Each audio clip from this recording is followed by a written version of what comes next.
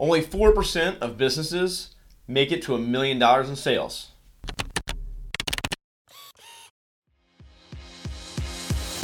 Hey there, I'm Kevin Daisy. And I'm Eric Olson. Join us on our journey to building a $100 million company. Hey, what's up, everybody? This is Kevin.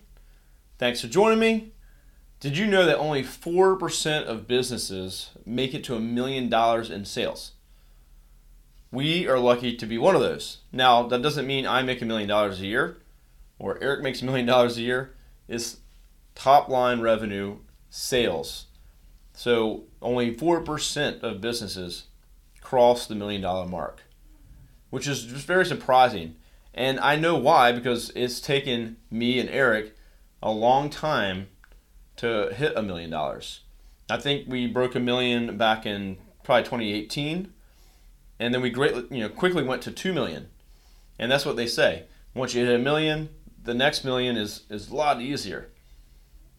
Of course, then you are faced with other pitfalls and slumps where you get stuck again. So maybe that's at 3 million or 5 million. But it's not just going to be smooth sailing because you hit $1 million. But I think it's a learning experience. It's collecting processes and having those experience and learning, and you get better. And then your company is able to actually get to that next level and produce that kind of sales. Another surprising stat is that 45% of businesses will actually go out of business in the first 5 years. And that just goes way down. The amount of businesses that go out of business goes way up as the years go by. So for a lot of businesses, it's hard. You might start, you might fail, or you might start and run for 10 years and still never hit that $1 million mark.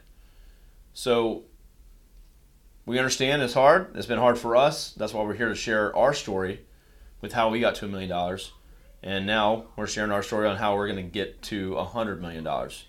So lots of more challenges ahead, of course, but do what you can, buckle down, work on your business, and join the 4% Club. We're about to open applications for our annual nonprofit website giveaway.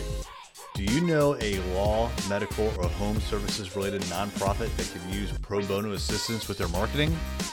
If so, please send them our way to thisisarray.com.